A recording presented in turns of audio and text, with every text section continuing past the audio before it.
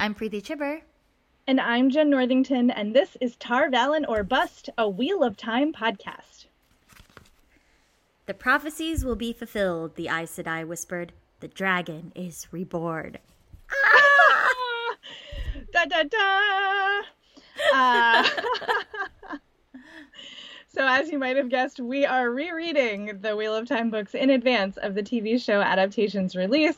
We're talking about our favorite and not so favorite moments and digging into all things Wheel of Time. And we're actually recording this on January 1 of 2021. We made it. We made it. We finished the first book. Yep. I think I said this last time, but I wish this episode went up at the end of the year so we could start the new year with The Great Hunt, but it's okay. I'm still very impressed with us that we have stayed on schedule. Yes. At the end of a year in which time had no meaning. Right? Zero. Look at us. We're doing the thing. I don't know. I kind of almost feel like it has a nice symbolic, like it's a bridge from the good things about last year, which is us getting to hang out and nerd out and talk about the Wheel of Time and like chat about it with other folks who care into the new year. So I'll take that. Yeah, no, you're right. Let's 2021. Let's put a positive spin on everything.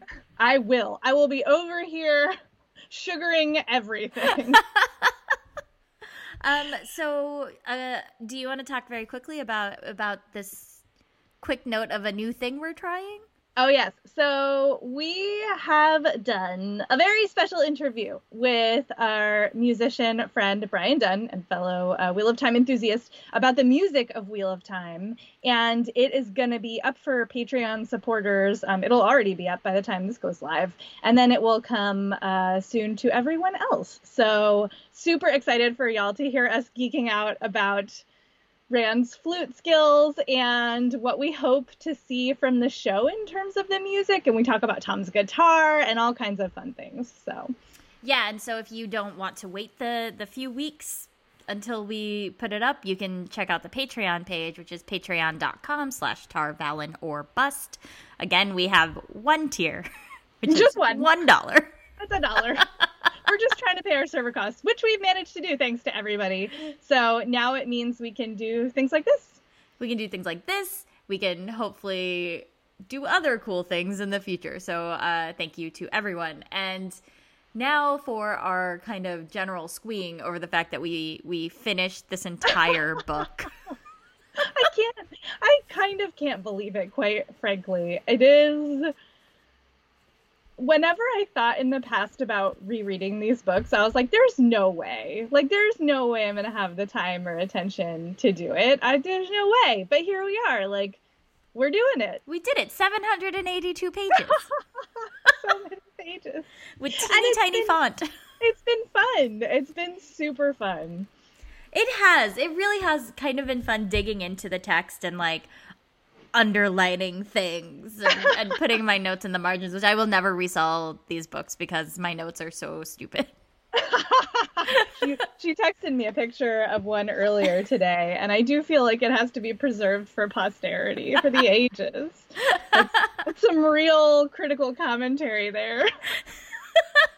Should I tell them what the note says? Go for it. It's like she's underlined a sentence.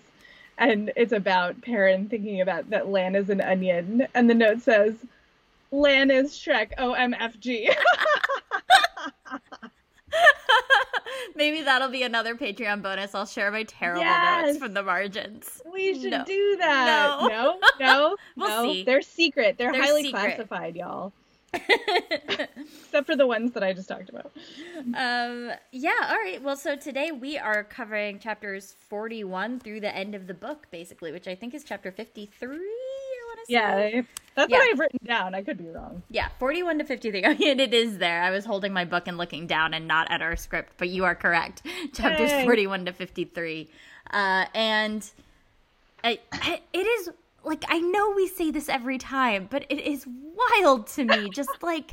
just so much. Like, in this 12 chapter section, it's like we have 5 different settings or 6 different settings or something like that. And, like, so much information and so much action and so much happens. And again, things that I was like, oh, we're gonna have to wait at least 2 books for that. They happened already. No, like, in this book. Yeah, in this one. It's wild. It's wild. I did not think that the ways happened in this book as just a for example. Like, I did not remember that the Forsaken happened in this book. I didn't remember any of the final like battle sequence. I didn't remember any of that. That was all like reading it fresh for me. And somehow it also is like nothing feels it's like the pacing is so strong that it doesn't feel rushed, but it is still surprising to me how little actual page time is spent on these like big things. But they still feel very big, even though it's like 6 paragraphs. Yeah. You know, I've been thinking a lot about immediacy in storytelling, partly because I'm rereading the Earthsea books by Ursula Le Guin, and they have a little bit of like a gauzy sort of gentle dreaminess about them. And I was thinking about how they are like a very classical sort of style of storytelling, even though the ideas in them are really fresh still, even however many years since they first started being published. But I think about, like, I know a lot of times, and you can tell me if I've misunderstood this, but a lot of people talk about how you need like first person POV to feel that immediacy. Like present tense first person POV is a thing I see a lot of, especially in YA. And there's like an argument around like the immediacy of the experience. But I was thinking about it, like, this is third person. I mean, it's third person close, right? So we're in whoever's head. But it's past tense, like a normal, standard storytelling style. And it still feels extremely immediate, and like you feel like you're in it with the characters. So I just, to me, that's an argument for like, it doesn't take a certain type of POV. Like, you can do whatever you want with any POV that you want to write in, or tense even. It's just about how you do it. Yeah, I agree with you. I think people tend to use first person present tense YA as this idea of like, people can't read, like people don't have the patience to read anything that has a little bit more separation and that has a little bit more, what's the word that I want? Like, it's not that you have to work for it, but you have to wait for it, right? And so I disagree with that. I think, like you said, that you can do a lot of strong storytelling if you have the skill set, whatever POV you use and whatever tense you use, honestly. Like, I think that capability is there. I think a good writer will use the immediacy as much of a tool as anything else, like, and use that to make the story stronger, because the tense should make sense for the story you're telling. And which is not to diss first person present tense. Like, I think people do amazing things with that. I read a lot of YA literature and love it. Like, I'm not trying to be I think people just use it as a way to speak down to it, right? Yeah. Which is absurd, because they're all storytelling tools. Like, the tense and the perspective exist for a reason within, narrative tools. And so whatever, it might not be your bag. That's fine. Yes, that's right. Exactly. But yeah, it's, this starts basically right as everybody comes back together, right? Like, my very first note is reunited, 5 exclamation marks. And it feels so good. Yes, the gang is back together. Also, side note, I feel like my POV rule guess is correct, because this is only Rand. These last 12 chapters, you don't get anybody else's perspective. It's all Rand, because they're all with him. So he gets to be the storyteller. Yeah, you are correct. And we'll see how, because I don't remember how that rule flows through as we get more diverging POVs as the books go on. But yes, this was, and it is really fun to see. I love that we're like 10 minutes into this and we have not even started talking about plot really at all. But it is really fun to see what Jordan does with that perspective, and how it shifts, like how it changes our relationship to what's happening in the story based on Rand's perspective and what we know and what he knows. Like, it's just really interesting, and we'll get to that a little bit. But I guess if we just want to like start digging in, which is I actually really love this first page of chapter 41 with the dude sitting outside the Queen's Blessing talking about cats. Oh yeah. Like in this very amazing, strange sort of cat person kind of way. Like just sitting there with the cat, like petting it, being like, cats are great. Cats are just so cool. Yeah. He's like a bro, but he's a cat bro. Lamb Gwyn, the bouncer, the queen, the inn bouncer, cat bro. Like he'd have a cat blog. Yeah, he totally would. And then it immediately goes into Rand kind of like rushing in after this like intensive experience he had at the Queen's castle and with Elaida Sedai and all of that. And I love Master Gil's reaction is like, sure, okay. Oh yeah, sure you did, sure. Mm-hmm. But the minute I like this again is a testament to how Jordan builds these like very minor that we think side characters, where Master Gil is just like such a good dude and you care about him so much, even though he's just this like innkeeper, but he gets these like really, really wonderful moments, right? Of getting to stand up to the White Cloaks and like being like, I will handle this. Like, we are going to get you out of here just because I like my friend. Yes. Right. Yeah. We'll figure out, I'll send for the healer. Like, we'll figure Matt out. I'll get you some horses. We'll make it happen. Like, and Rand's just like, why are you so nice? Like, you're being so nice. And Master Gil's like, oh, shucks. Like, don't mention it. He's I so know. Sweet. But there's still this like underlying tension. I love the repetition of like, this man stands at the heart of it, right? Like having Loial say the pattern weaves itself around you and you stand at the heart of it, which is exactly what Elaida said, and Rand is like stuck on because he's like, no, like the most reluctant of chosen ones. Yep. It's like, I will not. But then we come into this great scene where the White Cloaks come into the Queen's Blessing and are looking for someone from Two Rivers, and I love this kind of intersecting timeline-ness that's happening now because we know why they're there and we know who they're looking for, but Rand, of course, is like, oh God, what did I even do? Yeah. Like, what? They're still looking for me. All I did was stand by and like make some words. Like, I didn't do anything. And it's just the assumption of like, it's just one more thing to add to the plate of like stuff that's gone wrong.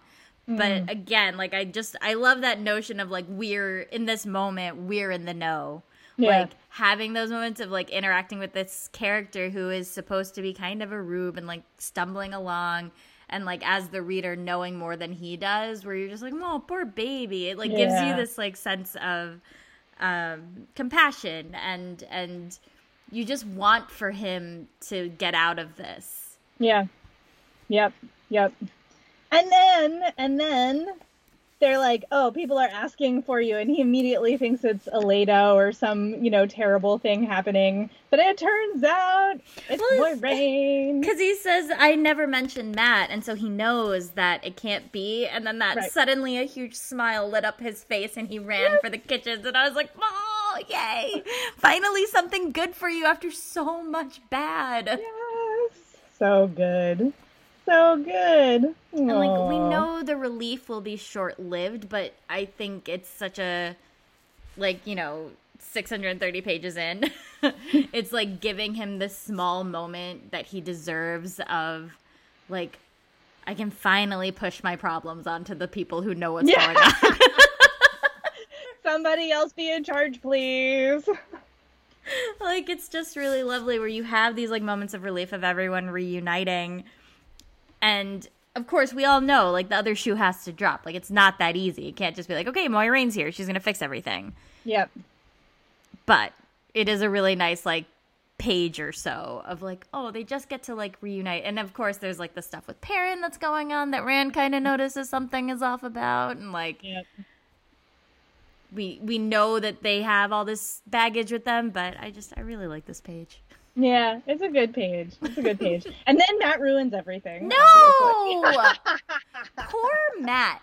Like, I know. love what this says to me is that he fought so hard. He was still able to like save his friend and take care of Rand and like do the right thing despite this horrible thing getting its claws in him. Like, by no account, based on the way Moiraine talks about this dagger when she sees Matt, when she realizes something is horribly wrong, was this like kid. He's like 20 years old, like basically fighting against this like dark power infesting his soul or whatever. Like, I feel like it made me like him more because I'm like, you did so good. You did so good for as long as you could, and yes, you should not have taken it. Obviously. No, Stupid you're move. Right. I just like to tease you about Matt. I know. I was very grateful to see that he finally is going to get better and be Matt again, because be Matt. Like, yes, exactly. horrible things he says, like, oof, the stuff about Nynaeve is like particularly cutting. Yep. And like just digging into those insecurities of like, can you be powerful and smart and pretty and feminine and all of these things, and like, ugh, it just hurts so bad. Yeah, it's rough. It's rough. Yep. But you're right. Like, the fact that he lasted as well as he did for as long as he did really does tell us something about his character. Ugh. But then it goes, like, they have this moment of relief, and she's trying to heal Matt, but also Moiraine is not one to mince words, right? She's telling us, like, this is not going to be easy. Like, this is like, bad news. And they all have this moment of, like, we should just die. Yeah. I guess I'll die then. Right. And it feels, when we're talking about it, it feels very, like, chaotic and kind of swinging back and forth between these like wonderful feelings and these immensely like sad and deflating and how could we go on feelings. But I feel like he does a good job of pacing us so that we don't feel manic while we're reading. Yeah.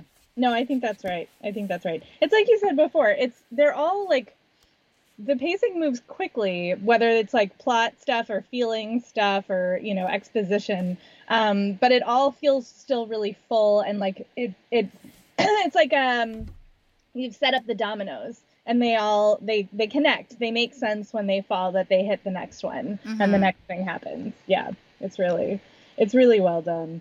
And like, of course you're gonna feel despair. Like, one of your best friends is possessed by an evil dagger, and like there are half men and Trollocs outside the city walls, and like people are gonna die, and it's kind of your fault even though you didn't do it. Like, they're all after you, and it's like, yeah, obviously in that moment you're gonna have some despair. Like, you're gonna feel like, why am I even doing anything? Like, this is just, it's all too much. Like, we should just not exist anymore. And then all these problems would go away, which is not true. Like, Moiraine is the voice of, she's like, it doesn't benefit anyone for you to just give up.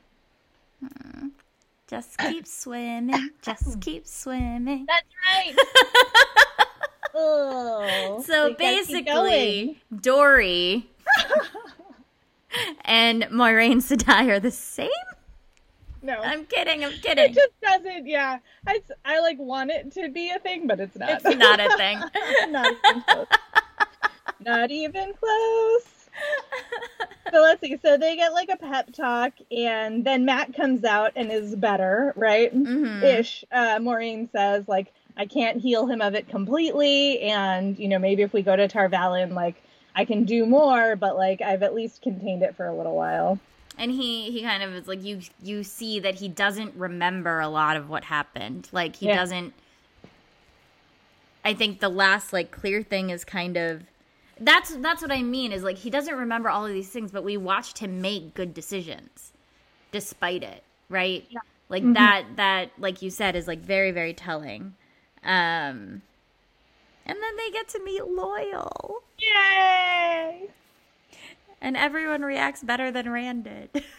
Yeah. Well. Almost. Oh, wait. I forgot. I have this note here and I almost missed it. So Matt and the dagger. So I had this theory about Matt point of view that I couldn't talk about last time because it Yes. involved. Oh, yeah. Tell me. My theory is I wonder if Jordan didn't want to write Matt's mind under the influence of the dagger. Like, I wonder if when we finally get to go inside Matt's head, if he wanted it to be actually Matt. I just, and like, I guess we could have gotten Matt's POV earlier in the story, but it wouldn't really have made sense the way everything else was going. So the only time he could have done it would have been when he and Rand were on the road together. That would also have broken the rule that seems to be that if you're with Rand, you don't get a POV. But even with that, I kind of wonder if he was like, I don't want to introduce my readers to the inside of his brain when he's like this. Like, I want them to meet a different Matt. Yeah. That makes sense. It makes sense on both from like a narrative level and from a craft level and from a character level. So like, yeah, I think you're right. Correct. Cool. Theory approved. No, okay, it does make total sense because we get to see. I'm very excited for when we get our first Matt POV for obvious reasons. But I can't remember at what moment it comes. So I'm also excited to see like when in the story we get to start seeing things from his perspective. I would assume it's going to be in the next book. Just because how long will you keep this perspective from me, Mr. Jordan, is the question. Yeah. Ugh. All right. So back to Loial. Everybody meets Loial and is like way chiller about it than Rand was for the most part. And it's kind of like, I like that we get to see Matt being like, I'm sorry. Like, so sorry. But then Rand then has to relate what happened to Moiraine, who is much more like on top of why this is a problem than everyone else. Yep. But I do love this like little aside that happens in the middle of the story when everyone's like, "You did what?" But Egwene. Yeah. I love this moment where he kind of is like goes on this like rambling rant of like what happened, and then at the end he's just kind of like, I didn't do anything wrong. Right. I just climbed a wall. And Matt's like, that's what I always say. But my favorite is Egwene. Egwene asked in a decidedly neutral voice, "Who's Elaine?" And then Perrin is like, "Oh, remember Aram?" Like, kind of. I love these moments of one reminding us how young they are because this is silly. It's so cute and funny. Mm-hmm. But it's a very lighthearted way to remind us that like, yes, these are young people who are thrust into these extraordinary circumstances, and these are the things that they are thinking about. Right. Because obviously. The other thing that cracked me up was Moiraine telling Loial to like tell her the thing, but like brief. She's like, be brief. He's like, I also underlined that. I don't know how, but I'll try. And she's like, briefer. It's so great. It is. It's really nice because it is again this tactic that he uses to give us context for the world through storytelling and through folklore and through oral tales or whatever it is. And it never feels like an info dump. It always feels like a very authentic moment. And because Loial is the character he is, we get to see that aspect of him, not just to give information, but how it informs his character. Like there's a moment later on where Loial is like kind of lamenting when they're in the ways of, or when they're, no, not in the ways, when afterwards, when they're moving through the blight, trying to get to the eye, and we're fast forwarding a little, but I just like that you have this Loial who is able to tell this story to these people sitting in this room, and then chapters later, the Loial who is like, there are worse things because he's read, and Rand is like, I'm glad that he knows this, but I wish he would stop talking. Yeah. Right? Like, so you have, it's not like it's just this moment where Jordan needs the character to tell a story. It's like, no, this is part of the character. And so it feels very very necessary, and it feels correct for him Yeah. to have that moment in the page. Yeah, no, that's very well said. That's very true. And they finally tell Moiraine about the dreams. That's the next thing that happens. Yes! It took us 700 pages basically for them to be like, I guess we should probably tell her. It's so true. And it's I mean, but right I don't want to kind of gloss over this undercurrent of what's happening to Perrin that Rand is sort of noticing but not really understanding. You know, there's that moment of like, we need you to be like, Moiraine is like, you need us, you can be close to me and that will help with protection. Like, you need to find protection. And Perrin's like, I think I've already found my protection, and he's very resigned about it, which Rand does not understand. Yeah. And so then they're going into this conversation about the dreams and about being seen by Balzamon and all of these things. And I just think back to Tom Maryland, and I'm like, Tom, you should have let them tell her. I know. You should have, like, they are these poor kids. Yeah. Terrorized. And Right. it could have been eased a little bit, because when Moiraine says, like, the minute he comes in, it's easier for him to get in. You're like, oh. Although they have to be near her for there to be any protection. Yeah. And most of them are not near her for most of the... It's true. But perhaps she could have helped in some way had she known Yes, of course. Yeah. prior, right? When they were in Baerlon or whatever. The smart money is on telling Moiraine things, but... Always. And yet... they still, like, she tries so hard. I know. This poor woman. Just let her work. Just let her do her thing.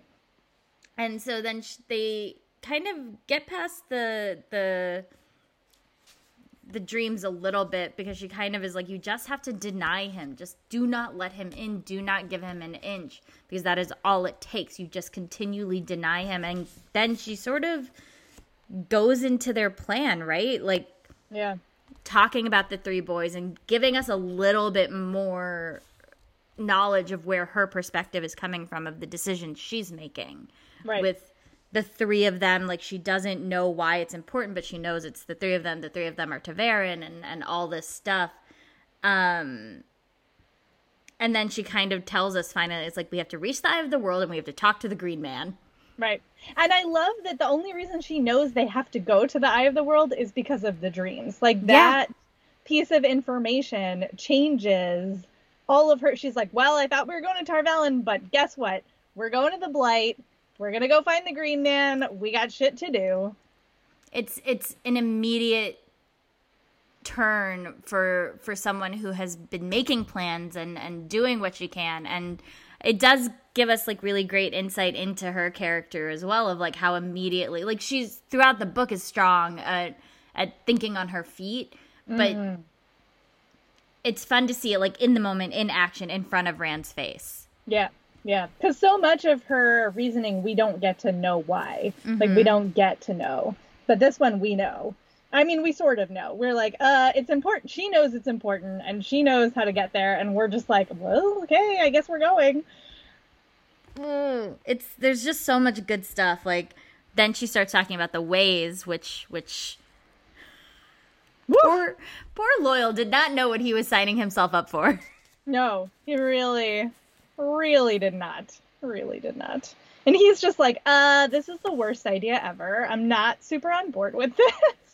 I hate this journey for us. What if we didn't? Like, you know, it's funny because they have to tell them what the ways are. And I have this note here because we've talked a lot about perspective, and we will continue to talk a lot about perspective.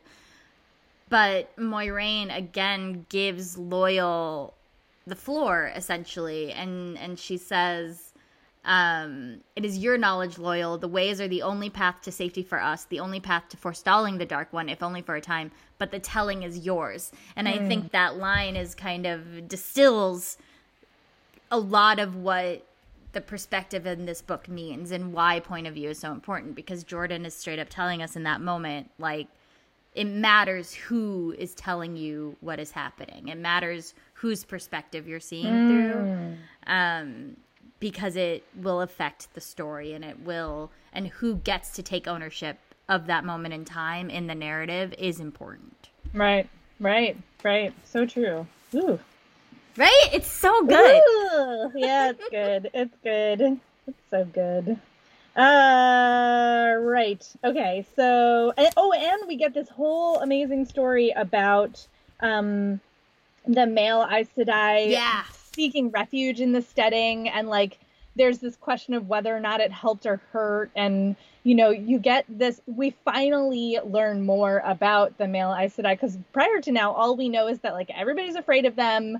We know that, the Red Aja, I think we know that the Red Aja hunts them down, or at least we know the Aes Sedai hunts them down and like captures them. And we know Logain is dangerous because he can actually channel and he's a false dragon and blah, blah, blah. Like they're going to end the world. That's all we know is the bad stuff.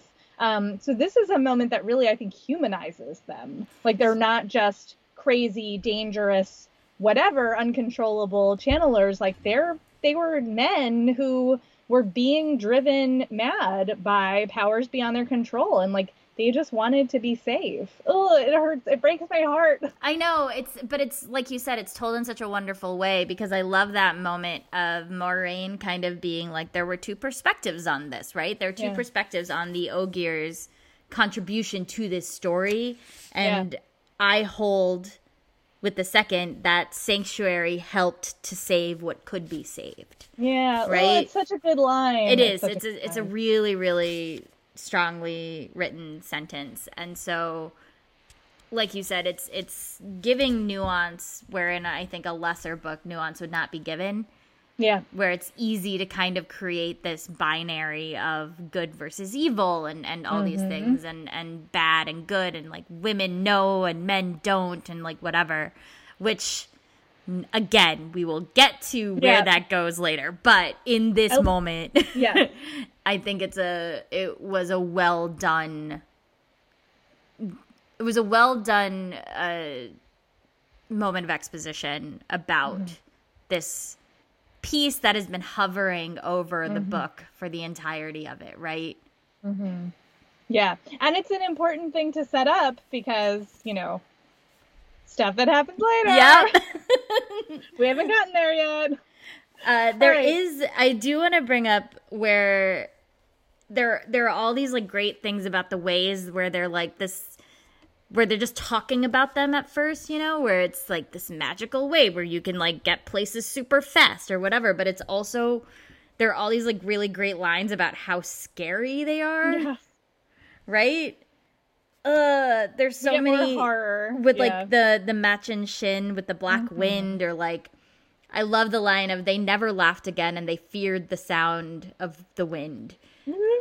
And later on, I made a note later when they actually experience kind of a piece of what it is of how good Jordan is creating these intangible fears of like between the fog and the wind, of something you can't hold and you can't touch, and how do you fight something that does not have a strong enough physical presence to fight. And that is, I think, one of the most terrifying things that you can put, and he puts not one but two things in this book that are that thing, right? Like, right. I had this note too. I was like, dang, like Machin Shin and Mashadar, like we have these like creepy elemental disembodied evil beings that will fuck you up, that are like so bad that other evil things are scared of them. Like that's horrifying. And how do you fight? You can't fight that. Right, you just can't fight have them. to run, and it's such like a cool thing to put in a book and have it not feel repetitive and have it not feel lazy. Like they both feel distinct and scary in their own ways and in different ways. Yeah. And so then she kind of goes in. It gets a little bit of a bigger conversation as Moiraine is explaining, this is, like, I love this explanation she gives to Loial of, we are at war. Like, even, she says, while the world refuses to believe the Dark One may be at the brink of victory, And then Rand is listening to this, and there's this great moment where he says, "And the fire in the fireplace did not give off enough light. He wanted no shadows in the room." And then there's a parallel, I think, between what Moiraine says here about what has to happen and the conversation that Gandalf and Frodo have. Like, seriously, I think it's really interesting where you have Gandalf telling Frodo, you know, when Frodo is like, "I wish it hadn't happened. Like, I wish that had not happened in my time." And he says, "Well, all we can do is decide what to do with the time that is given to us." Mm-hmm. And Moiraine kind of says a little bit something, you know, similar, where she goes into this thing of like, it's not chance, it's the pattern. You did not choose, you were chosen. That said, the choice is yours. And it comes down to deciding, and it comes down to choice in a really wonderful way, I think. Like, even if you didn't have a choice to be picked, you do have the choice whether or not to engage. Yeah, yeah. Ugh, and there's such a great moment when like they all get on board, basically. Yeah. Like, it's just like they're so like she wants to go to the Blight, she wants to take them through the ways. Like, nobody wants to go. Like, isn't there another way? They're just like, there's gotta be some other way, but like, nope, like, okay, we're gonna do it. Like, we just, like, Nynaeve even says, "I suppose there isn't any choice for Egwene and me either." Like, it's not even really a choice. Like, of course we're gonna go. But it is, right? She says it's not even a choice, but it is, because even Rand tries to say, like, you don't have to go. Right. And they're like, kind of we do. We do, though. We're going to go. Like, we do. But then the minute the choice is made, like, the plans start happening, which is great. Yeah. Like, all that, like we were saying, like, all that whole are they going to go is, like, 4 paragraphs. Yeah.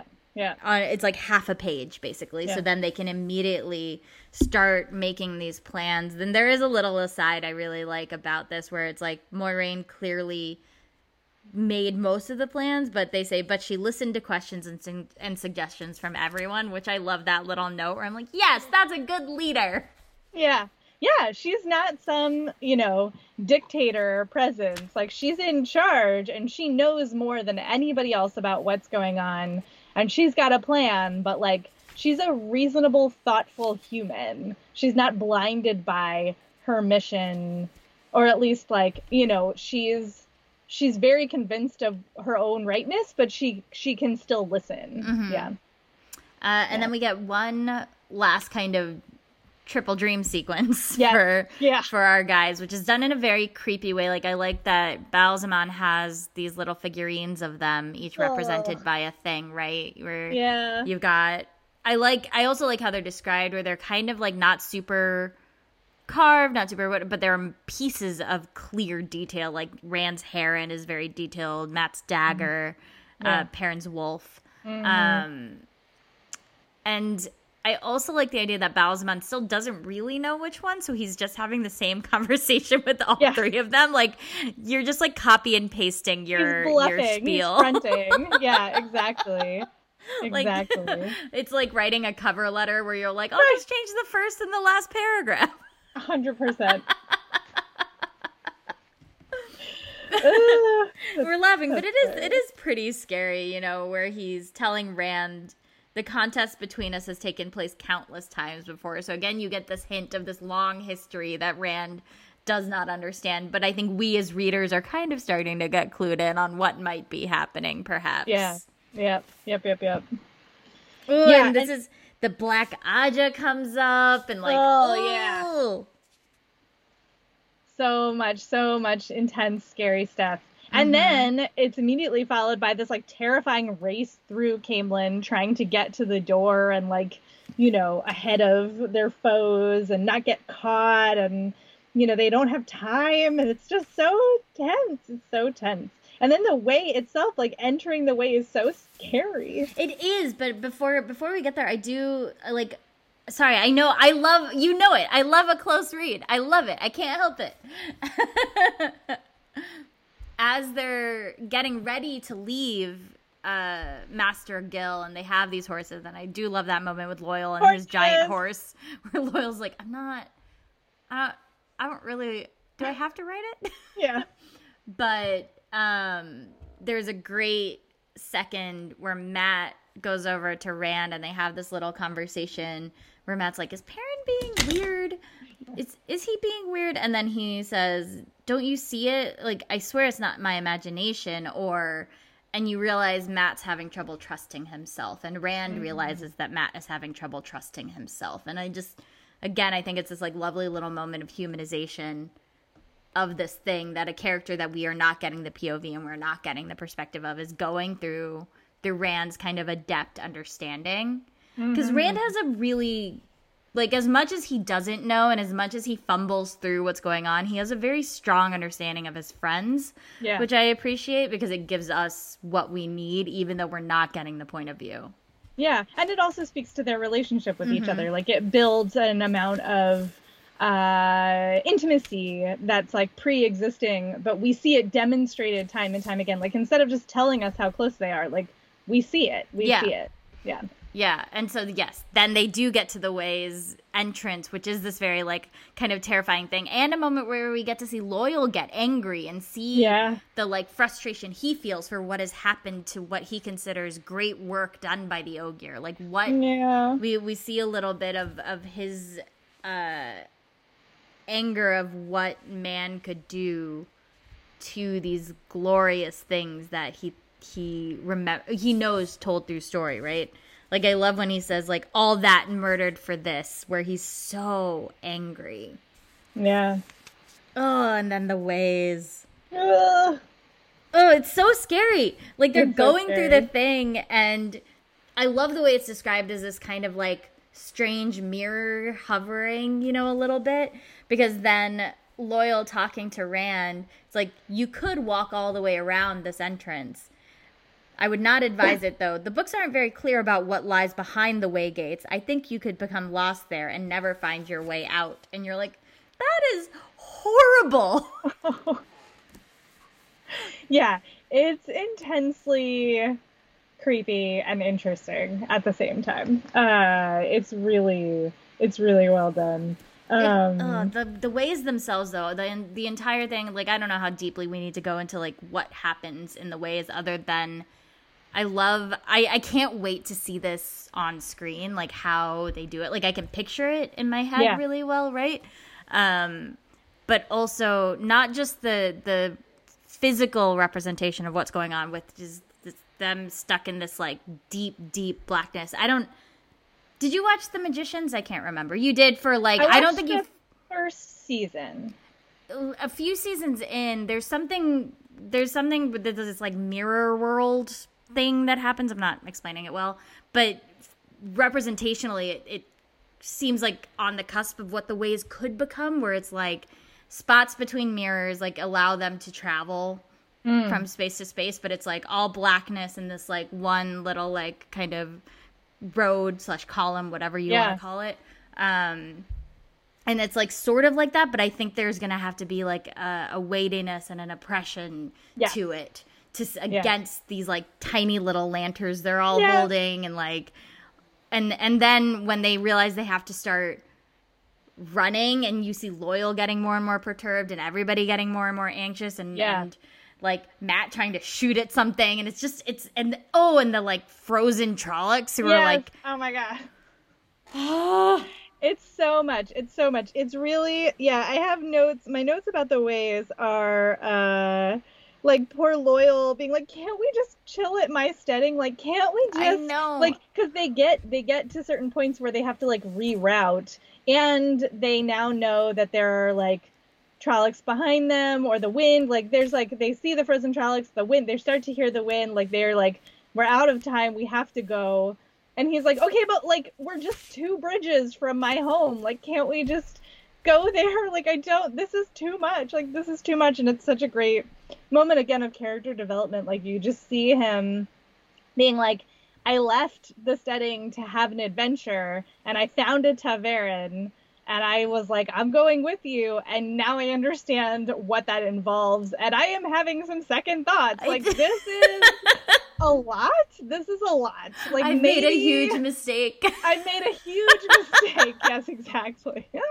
Poor Loyal. But he keeps going. Like, he's like, it's hard for you see how hard it is for him to keep going forward with them. But he also knows that, like, they need him. Like, nobody else can read the guide markings. Nobody else can get them where they need to go. Like, his part has become clear to all of them, and like, here we are. We gotta do it. I mean, that's kind of what I love so much about the way each of these characters interact with what's going on, is we see various shades of reluctancy and acceptance across all of them in a very in a very real way. It feels like, where you get to see Rand, who is reluctant but willing to do it, Mat, who is reluctant, like, and we talked about this like a few episodes ago, I think, and with Loyal just adds another layer of that onto it, where it's like the choices you make matter, and we'll get to see how that plays out in not a iconic hero kind of way, but in a very real human / Ogier kind of way. Which, speaking of which, there's this like really great human moment that happens in the Ways that I like really like I love a lot, because I love these, like I said, these moments where they all feel very young, and it's the four of them, Mat, Perrin, Rand, and Egwene, kind of talking to boys and talking to girls, and like the silliness of it, which I really, really like. Yeah. They talk about Min, and Rand kind of tries to assuage Egwene a little bit. It was like, no, I don't know. Like, I'm not interested. And then Perrin, of all people, like, yeah, not like Aram. Yeah. That's so good. And then Mat coming, and it's like, maybe you should talk about Elsa. They're such teenagers. It's just delightful. Such like a nice like moment of respite from what comes after. Yeah. Like all the like terrifying chasing, Mm-hmm. And they know that there's like their own Gollum. Like, there's another, Lan is like, there's somebody following us, but Moira's like, well, he's not bothering us. Whoever it is not bothering us right now. We don't have time to deal with it. Let's just go. Let's just go. We just got to keep going. And then the Mansion Shin kind of comes in, and they're running, and they make it to the gate. And I love that moment of like, there's no key, and you're like, oh my god, and you're like so stressed for them, and you're freaking out. And of course, Moiraine, like, even though the power is subdued in the Ways, manages to get the door open. And I love the moment where she backs out. Yes. From the Ways, where she comes out back first, out of the bubble, like pointing her staff forward and pulling Aldi by the reins. It's like, the whole scene is just so good. It is. It's really, really good. It's really good. It's so creepy and so good. Oh yeah, like the listening to like what the voices are saying. It like somehow manages it to take a step further than what you expected it to be. Like when they're like, we're gonna plate the strips of skin. Yeah. I was like, so nasty. So nasty. And then, all right, so chapter 46, we got a mid-book map. Yeah. Oh yeah, that's right. It's like, what? Surprise! Here's some more information. I actually, and I never do this, but I had this moment where I was trying to figure out like the geography, and I actually compared this map, and I flipped back to the beginning to be like, all right, let me try to like make sense of this in my head. Like, are they north? Are they west? Like, where the hell are they? Which I never do. It's a weird thing. I don't like. I like a map, but I don't care about. No, the same. Map. Like I'm like, oh, that's nice. It's a map, and then I pay zero attention to it. I don't know what it was about this moment that I had to double check. But anyway, so they're in the Borderlands, and they get to Fal Dara, and Lord Algomar, who is like such a stand-up, like grizzled warrior, and was like so courteous, and is like, oh my god, these like farm boys don't know how to. I know, it's so good. You know what I like about our discussions is that you're very good at kind of giving us the run of what's happening in the plot. And you are the close reading queen. I like to go like point by point. Yeah. And I'm like, wait, but on this page. Yes. But you give us the grand context. Because there is, again, I want to mention on the first page of chapter 46 is when I noticed that this is something that he does a lot, is Lan, they come in and they're like kind of acclimating and looking around, and Lan answers answers Matt when Matt kind of is like, where, I don't know where we are. Where are we? Right. And he says, we're in the Borderlands. And in his hard voice was a note that said home, almost. And Jordan uses that kind of structure again later, and Rand notices it. But I love the use of the word almost there, and of like, it gives us so much information about Lan in like that one sentence. Yeah. It's so good. And so when it's used again a little later when Anglemar is talking to them of this like notion of almost it's just so good.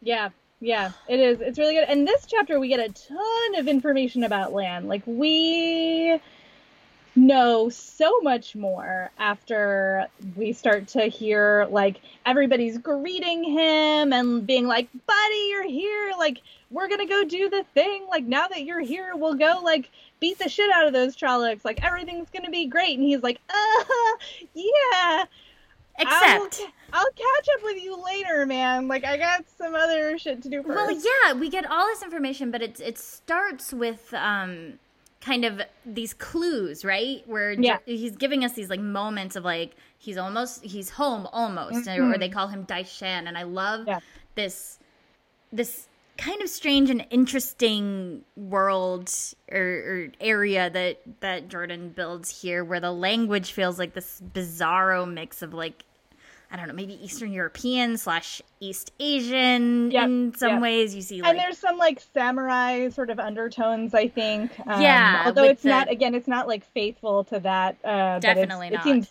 influenced by, at the very least. It's very. I mean, it's very like long time ago white man writing fantasy. It's like, I'm just gonna take this is the word we're looking for. Appropriative is the word I was looking for. I'm gonna take this from this culture and I'm gonna take this from this culture and we're gonna mash them together. We're gonna see what happens. And which is not to say that there's not like good ways to do that, or like respectful ways to do that. But there are also some very casual, sort of almost dismissive ways to do it, which I think we do see some of. Perhaps we should be interrogated. We should note it. I mean, listen, this is what it means to be in conversation with a work, right? Yes. Like I think our love for this story is clear. And I also think that doesn't mean that we can't talk about the parts that fail us or the other readers and that are important to discuss. And like, we can have both. Like, it doesn't have to be one or the other. Exactly. And so we can recognize that it is this kind of uncomfortable space to be in as both a reader and people who are fans of the books. But so we get a lot of information about we get a lot of information. But we also get kind of Rand's impressions of what someone from the outside sees when they look at their party, which I liked a lot, right? Like, I love the moment where he realizes that Anglemar assumes that Nynaeve and Egwene are the ones who are going to battle with Moiraine and who are the important ones and who are the, because of course, like, what are these three idiots? What do they have to offer? He keeps looking at them being like, listen, Moiraine Sedai, like, let me get you some better dudes. Like, these guys, I'm sure they're lovely, but like, I have men who will do a way better job protecting you than these three could ever do. And she's like, no, like, I need them to go with me. And he's like, I just really don't think you do. It's so, I mean, he clearly like doesn't get it. And it is like a little moment of levity, actually. And like you said, like, it's very clear to somebody, to Rand, that like somebody, in a different culture, in a different setting, who has been like fighting this battle all his life, has a very different take on who is important and like who is doing the important fighting work, like, and how everybody's parts fit together. And it speaks to what we talked about very early on with these kids who come from this teeny tiny village, who are seeing the world for the first time and learning that their perspective is not the most important one. Yeah. And having to start to be able to put themselves in other people's shoes and be able to see things from outside. Yeah. And why that's so important, and why it's so important in being able to survive and having that skill to help you survive. Yeah. Yeah. Yeah. So I love this section for a lot of reasons. I love that peace is like both a curse and a blessing word. Like, it's just like, it's sort of an epithet and that's how important it is to them. And it's actually talked about, that this idea, like, they've never known it, and like, it's all that they want. And that's why it's so important. And then we get a return of a very important character who's been kind of like in and out of our reading experience throughout the book, and Peyton, however you want to say it, Fane. Yep. As this like disgusting, grimy, dark, worse than dark friend, as Moiraine says. Yeah. And I love also this moment, because I think it felt like he was going to matter more in this book, but his journey was sort of pointless to an extent. In that, sure, he felt like I like Moiraine telling us the story of what he was going through, of these like, and of course it brings to vision like Gollum being tortured, and all of those things. Like, it's clearly like fantasy speaks to each other and are influenced by a million things. But he, in this book, and again, this is the first book of like freaking 14 or whatever. Yeah. His journey doesn't have the meaning that I thought it was going to, because he gets caught and then he tells all his secrets. And she does say, he's holding back something. I can tell he's holding back something. But he found them, and he did the long con. He spent years trying to figure out who it was, and he figured out it was definitely someone in their village, right? But it didn't matter. And then so he tracked them, but he couldn't follow all of them. And he goes through all this despair only to get caught at the Borderlands. Only to end up imprisoned and at the kind of mercy of Moiraine. Yeah. Yeah. Oh. Feels like a setup to me. Could be. And then they go into the Blight, right? They like... Oh, before that, we have to hear. Don't we get Lan's whole story before that?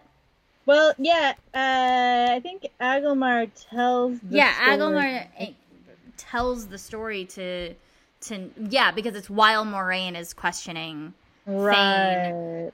We get to hear kind of Lan's whole backstory of being the lost, uncrowned king of this kingdom that was eaten by the Blight due to jealousy and anger and loss. And it's just like this whole tale that is told of what could be an entire series on its own, right? Like this entire thing where they're talking about like this, like these beloved brothers who have this kingdom, and how one was lost in a stupid bet, and the anger that inspired, and how it led to the fall of this kingdom.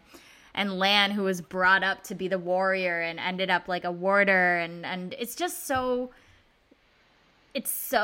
I love that it's like basically lore about one of our characters. Yeah. Ooh, yeah, that's a good way to put it. Yeah, it feels very like, I'm going to say romantic, but I mean in the like, in the classical, like canonical romantic tradition. Like it's this, sort of amazing story of love and betrayal, like you said, and, warriors and queens and good and evil. And it's such a big story to be like, but it's his life. It's his background. It's where he comes from. It's what has made him who he is.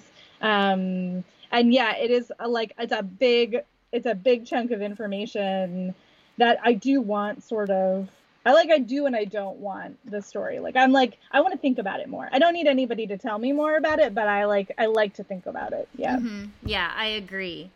And then there is this moment where we get that almost coming back. This is what I was talking about when Moiraine is confirming, where that moment of levity breaks a little bit when Agelmar is like, really, these guys? These? We're talking about the same guys? Right. And, Moiraine says, the old blood of Manetheren is strong and pure in almost all these young men. And Rand notices almost all. Because that's the qualifying statement. And he's worried that Nynaeve has let loose that he was not born in Two Rivers. Yeah. But she shakes her head. She's like, no, I didn't say She anything. didn't say it. She didn't say it. Oh, it's so good. All right. So then they go into the Blight. Yes. And it's very stressful. There are, like, enemies chasing them. There are giant worms. Like, everything is dying and weird. But it's so good to see everybody's reactions, right? Yeah. Where it's like everyone's, like, with the weather getting, like, this damp heat, which, like, Paul has someone who grew up in Florida, like, disgusting.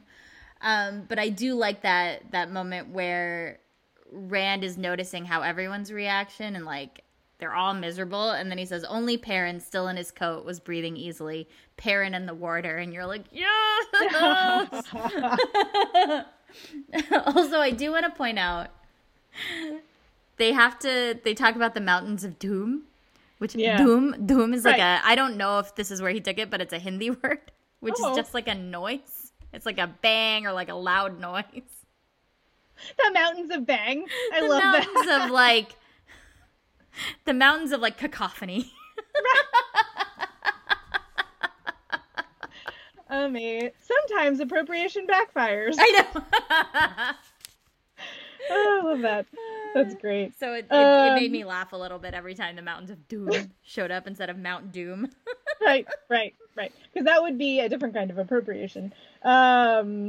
And so, like, they're in the Blight, and there are, like you said, all these monsters and land keys being like, anything can kill you. Right. Look at this thing called a stick. That will mean you'll have to cut off your arm if it touches you.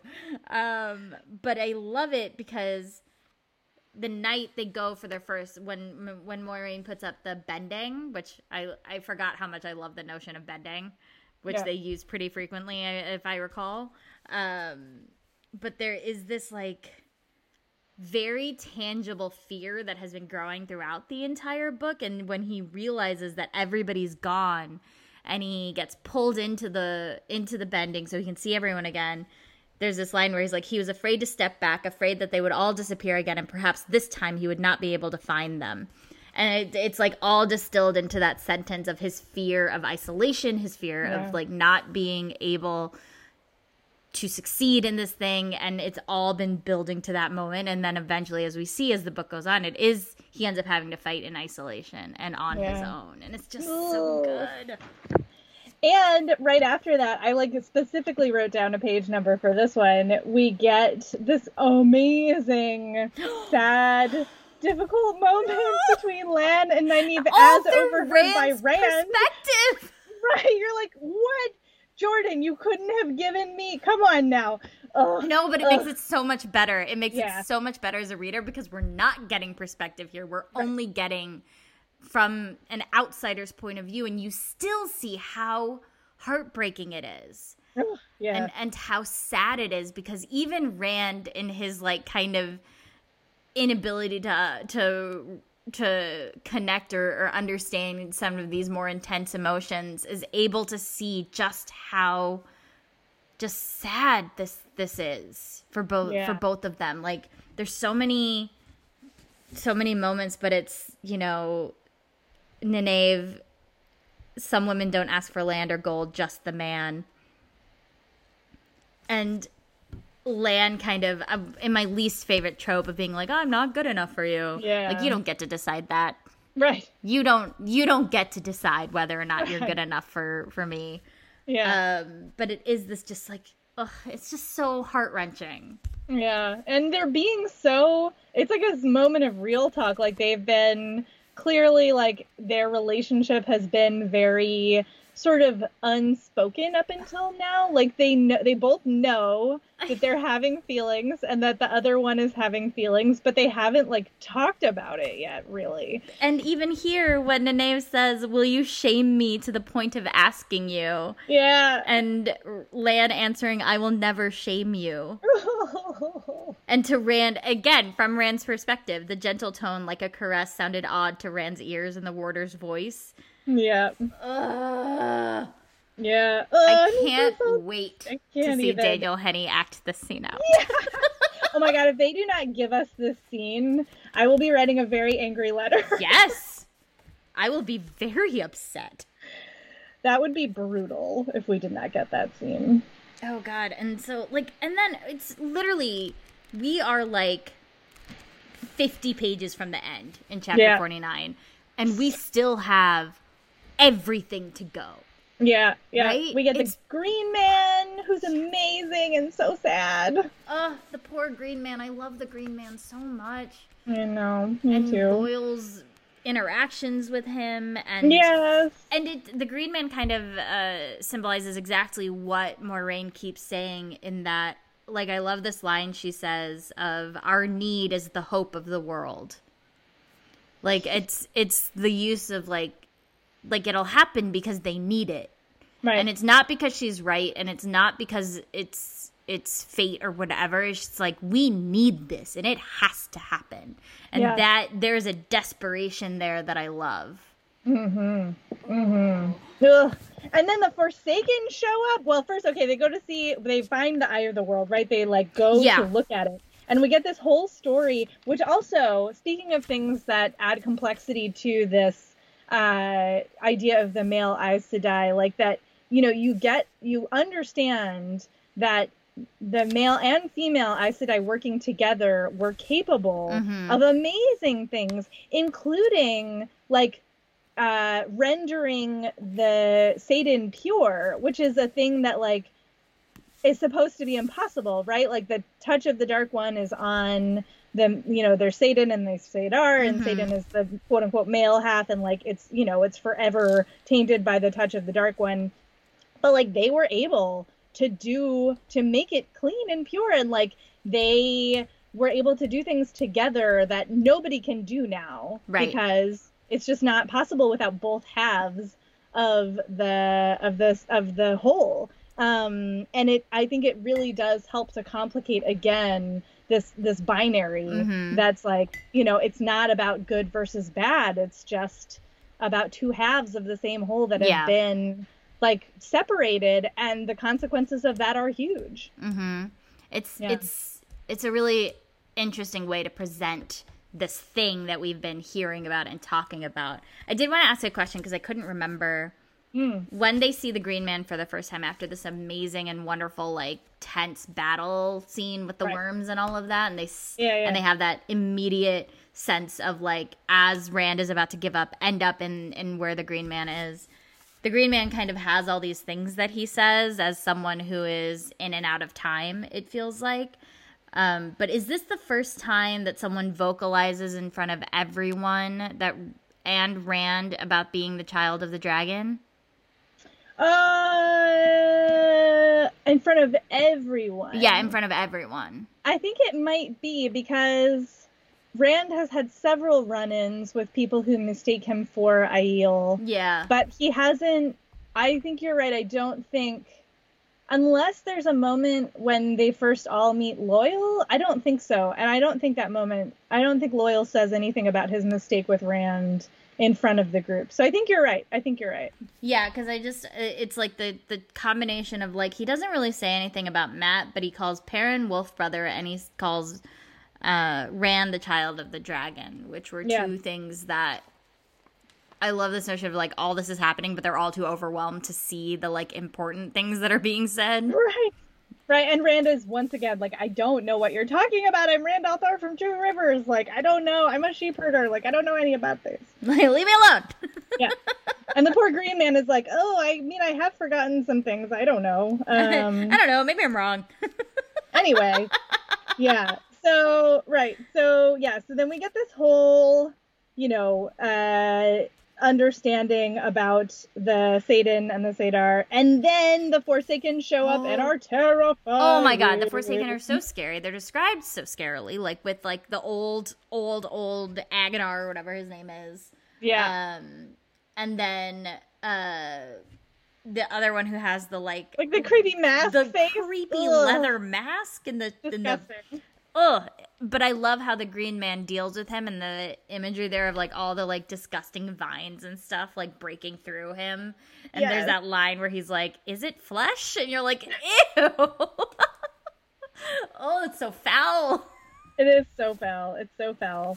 And then Rand channels Well, wait, because there is an important second, like this whole moment where Aguilar is kind of explaining, was like, we were closest to the edge, and he mentions, you know, we're not the only ones who got out, which I love. That's right. And they're building, and he kind of is like, there's no one coming to save you. Like, no one is here to save you. And then I love this moment of like seeing how everyone reacts. So Lan has a moment of hesitation in which he's too far from both Moiraine and Nynaeve to be able to save both of them, but he has a slight moment of hesitation. And then the next thing that happens is, like, after he crashes through the wall, Nynaeve just fucking goes for it. Yeah. I'm not saying it's smart, but I love that it's, like, Nynaeve and then Egwene immediately are like, no. Right. Like, we are dealing with this. And, of course, they can't. But then from Rand is like, please, God, no, wait. Because Rand is hesitating. Like, you have these hesitations happening on behalf of these, like, quote, heroes or whatever, and it's these women who are running forward and trying to do the thing and not hesitating. And it's just an interesting switch from a book at a time that was written with, you know, ideas about men and women in mind, and this absurd gender binary, but like it is interesting from the perspective at the time in which this book was written, I think.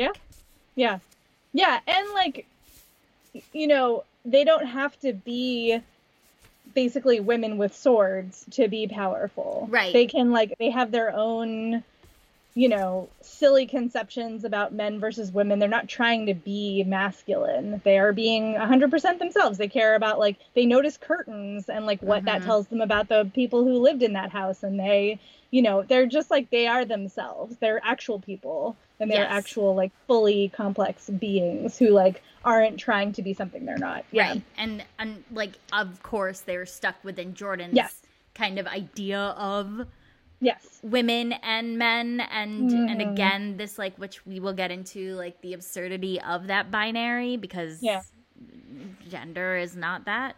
But like you said, within that context, it's interesting. Within his, it's interesting within the biases he brings to the table. Yes. Yeah, exactly. And it is very different from a lot of other things. Can we talk about, okay, so Rand and Aguilar are fighting, and there's this moment on page 758 where there's like a sudden all caps voice. Oh, you mean where I underlined and drew a rectangle around it? Yes, we can talk about it. Like I said, I didn't remember any of this sequence, honestly. I did not remember any of this fight sequence. And I like obviously remembered that Rand is the one who can channel. Like, once you've read that, you're not going to forget it. Right. But like, I was trying to remember as I was reading, like, when did the penny drop for me? Like, had I guessed it already? Like, the clues are there, but had I guessed it before now? Or was I like, oh shit, like, what's going on? And I don't know. I can't remember. But I definitely don't remember who the fuck this all caps voice is. Is like, it? I don't want to say who I think it is because it's a spoiler. I mean, to me, okay, I'll give you my, like, I really honestly don't remember what this is supposed to be. So to me, like, Rand he's shouting at Ba'alzamon, like he's like sort of, you know, he's been transported, I think, to where this big battle is going on between the Shannara and the Trollocs and half men, and he's like seeing this huge battle, and he's seeing how outmatched the humans are, and he's like defying Ba'alzamon, and he's, you know, basically like he's basically trying to figure out, like, how do I this can't be happening. And then and he calls on the light, and then we get this all caps voice saying, I will take no part, only the chosen one can do what must be done if he will. And it's like the chosen one, like, so to me, if I'm reading this right, which I don't think I am, but like it's almost like the light is talking, and it's kind of that idea of the disembodied forces of the universe. Like I don't act, like other people have to act. Like it's up to people to do the good thing or to use the powers that they have. Like I'm not gonna rescue anybody. Well, but I don't know. So okay.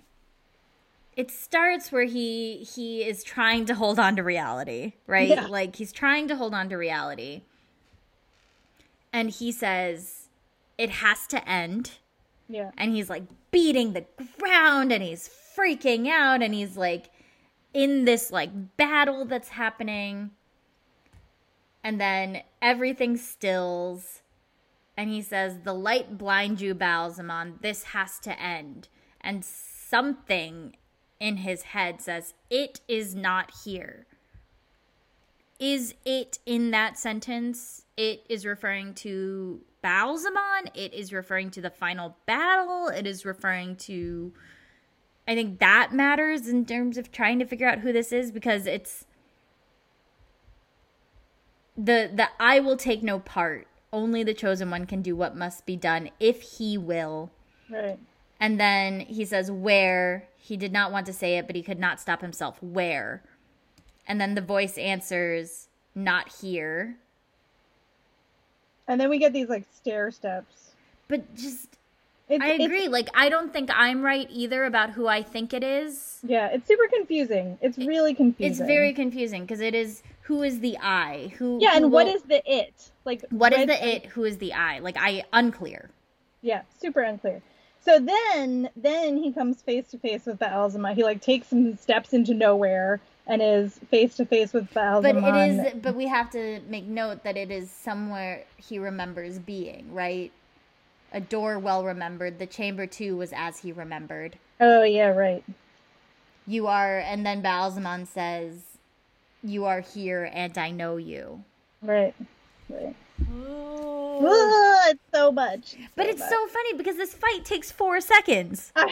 Like, you got 760 pages to get here. And this fight's over in 3, not even, like, in 2.5 pages. You're right. Which is not even, it doesn't even take that long, right? Like, the fight itself, the actual physical fight part of it is maybe a page. Yeah. With the light sword and breaking that black rope or whatever. And we see like, but it comes back to, again, it's about the conversation of Rand saying there are other choices. Yeah. Right? The wheel weaves the pattern, not you. You do not weave the pattern. Like, you do not get to make this choice for me. Right. It's intense. It's like a very intense 2 pages. It is. It's an immensely intense 2 pages that even though I reread this like an hour and a half ago, I still was like, this must be longer than 2 pages. Right. Like, everything that happens, it must have taken longer for us to get there than 2 pages. But like, his mother shows up, and he has to like, brutal, and like, Egwene and Nynaeve show up, and like, oh god, and like it becomes like everybody's like, oh shit, you can channel, like you can channel, like this is a problem. Like, he straight up, he channels, he has a blade of light to go up against Ba'alzamon, and he cuts him down essentially, which is amazing because Ba'alzamon's still, like, I love this moment where he says, "It is ended." Which, again, it is ended. Is it the fight? Is it your power grab? Is it, like, what? He says, "It is ended," and he strikes him down. And then I love the name of chapter 52 being, "There is neither beginning nor end." Yeah. And you're like, oh, fuck. That's not good. Yeah, and so he reunites with the women, and they all know. Oh, sorry. He does, but at first we have to see him come back to himself. He is not himself, which I think is really important, right? It takes him time to be like, I love the, like, I can think I means me. Right. And then oh god, the idea of him like waking up in the like ash of Agonar is just disgusting. Ew, so gross. It's like, bleh. Like, same. Yeah. Stomach And heaving and twisting.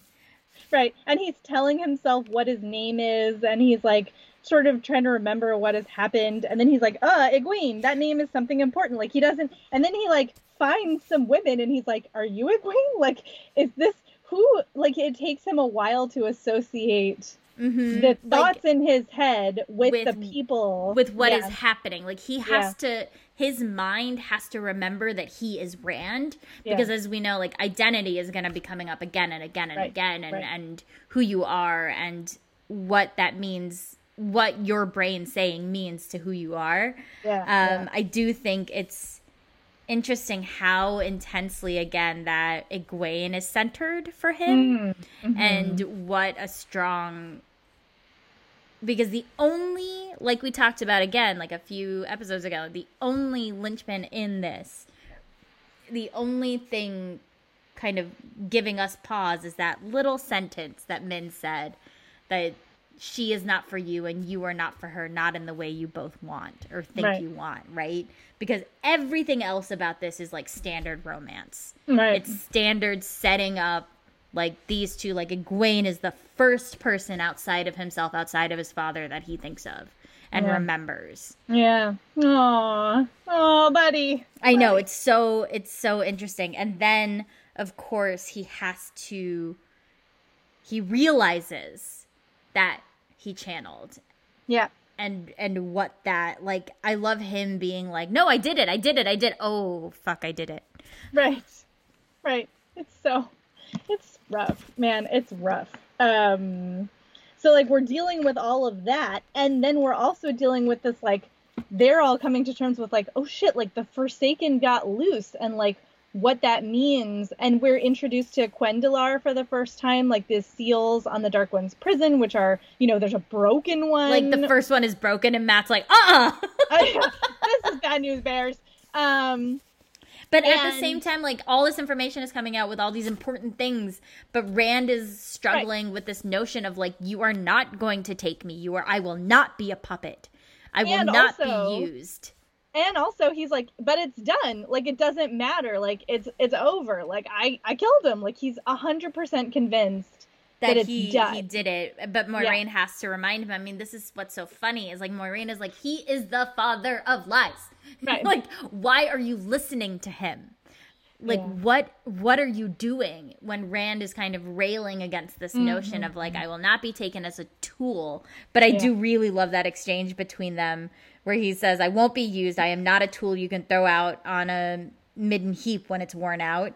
And Moiraine says, a tool made for a purpose is not demeaned by being used for that purpose. And you're like, oh, like that cuts so deep because Rand shouldn't be a tool, but if the pattern has turned him into this tool and he has chosen to engage with it and to be this, right? Like he made active choices in his fight with Ba'alzamon. Right. To get to a certain point. And not saying that he wasn't like pushed in that direction or whatever, but he did, as we've been told time and time again, your choice matters. Yeah, and then she agrees to not tell anybody else, you know, about who he is, and he's so, like, I mean, understandably, he's traumatized and freaked out, and, like, nobody can know, like, they're all going to be afraid of me, and he will be alone. This is, like, his worst nightmare. This is the isolation. Now.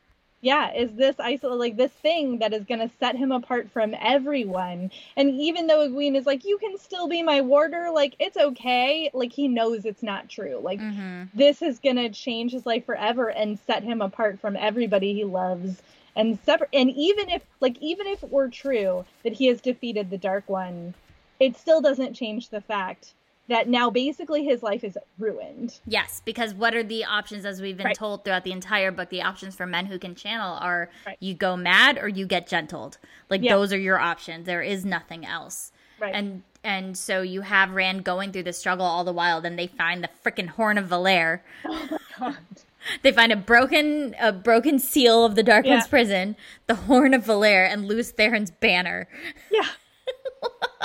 You're like, oh boy. All right. So clearly this is not done. Like the story is telling us very clearly, like, no matter what Rand believes, like, there is more to come. There's more to come. There's more coming. And then you get this kind of, like, not really even wrap-up scene at the end, but, like all these open questions for like Perrin and Matt and all these characters, but you have Rand trying to, like, I love his interaction with Lan, where Rand is like, Lan has not changed the way he interacts with me, even though he knows, and he like appreciates it. And so at the end you see Rand trying to learn how to use his sword, and he's come to the decision that he's going to leave by himself and not let his life or the ruin of his life as he sees it affect the ones he loves. And he has this conversation with Egwene, who is like, can you not come with us? And he's like, I can't.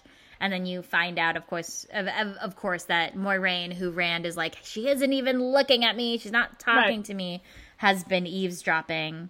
And this is playing into her plan in some way that we don't know what it is. And of course it ends with her saying, the dragon is reborn. And you're like, this is just the first freaking book. This is just the first book.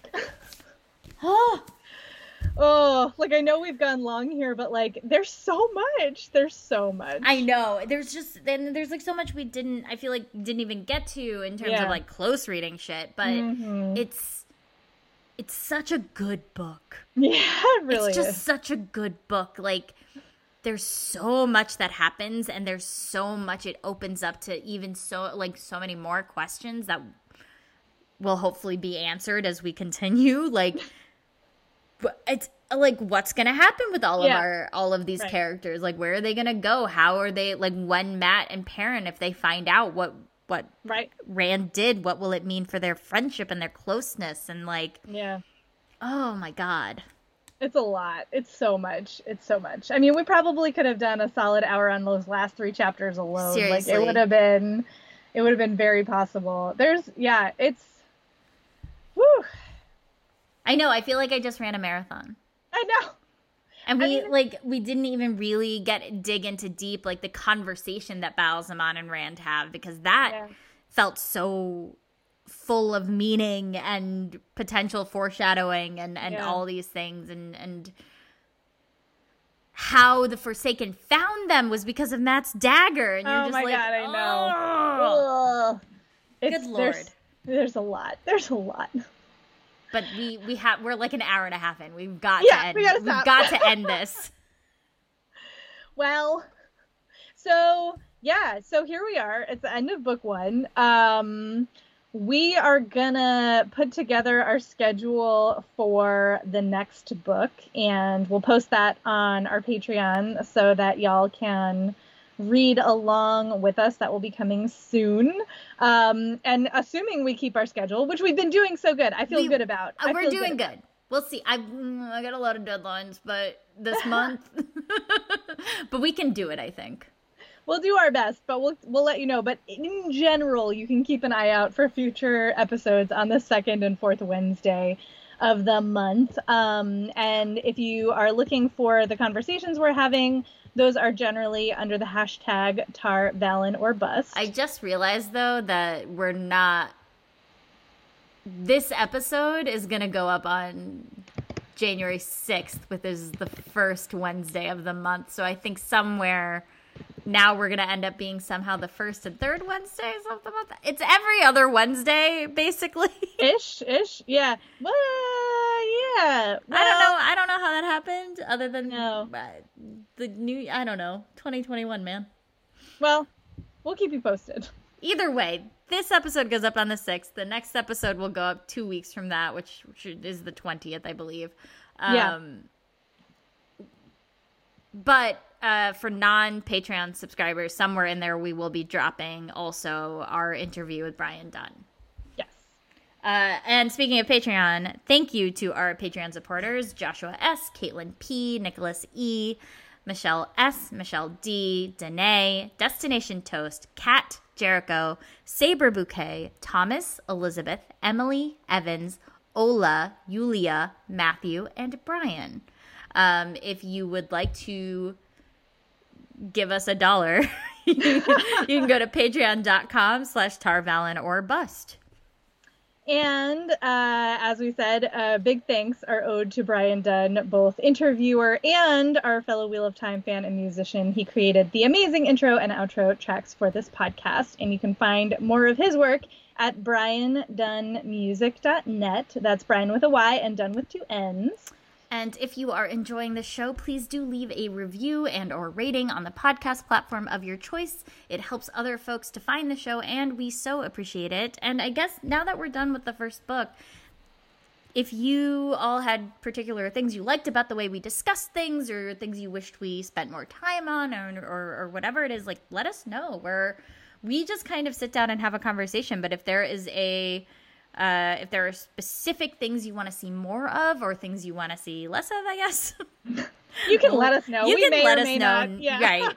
Like, nicely. Yes. Yeah. Oh, and then you can find us on social media, of course. Like, not this podcast, which you can mostly only find on Patreon, because, again, we don't want to do other social media accounts. But I am at Run with Skizzers. That's SKIZZERS on Twitter, Instagram, and Tumblr, which is where I'm at mostly. I have another podcast with Swapna Krishna called Desi Geek Girls, where we talk about just the geek stuff we're into, a lot of Star Wars. We'll be covering a lot of the Disney Plus MCU stuff that's coming out this month, like WandaVision, etc. And you can pre-order my books at preethichibber.com. So please do that especially if you have kids, because they're all kids' books. They're amazing kids' books. They make excellent gifts. I have gifted many of them to great results. Thank Big fan. you. You're welcome. They are so fun. That picture book about Yoda is just like an amazing gift for a Star Wars fan. Okay, I'll stop talking about how amazing Preethi is now. You can find me also on social media. I am mostly on Instagram at IamJenIRL. That's IamJenNIRL. I've also just gotten back onto Tumblr. Lots of good Wheel of Time stuff over there. And you can find me there as Jen IRL. And I podcast for Book Riot on Get Booked and SFF Yeah. And we're a whole book in, and we still don't have a close. I know, right? There's no close to this other than we really like you guys. Thanks for listening. Yes. We will see you next time with our interview with Brian Dunn, and for the first 10 chapters of The Great Hunt. Ah!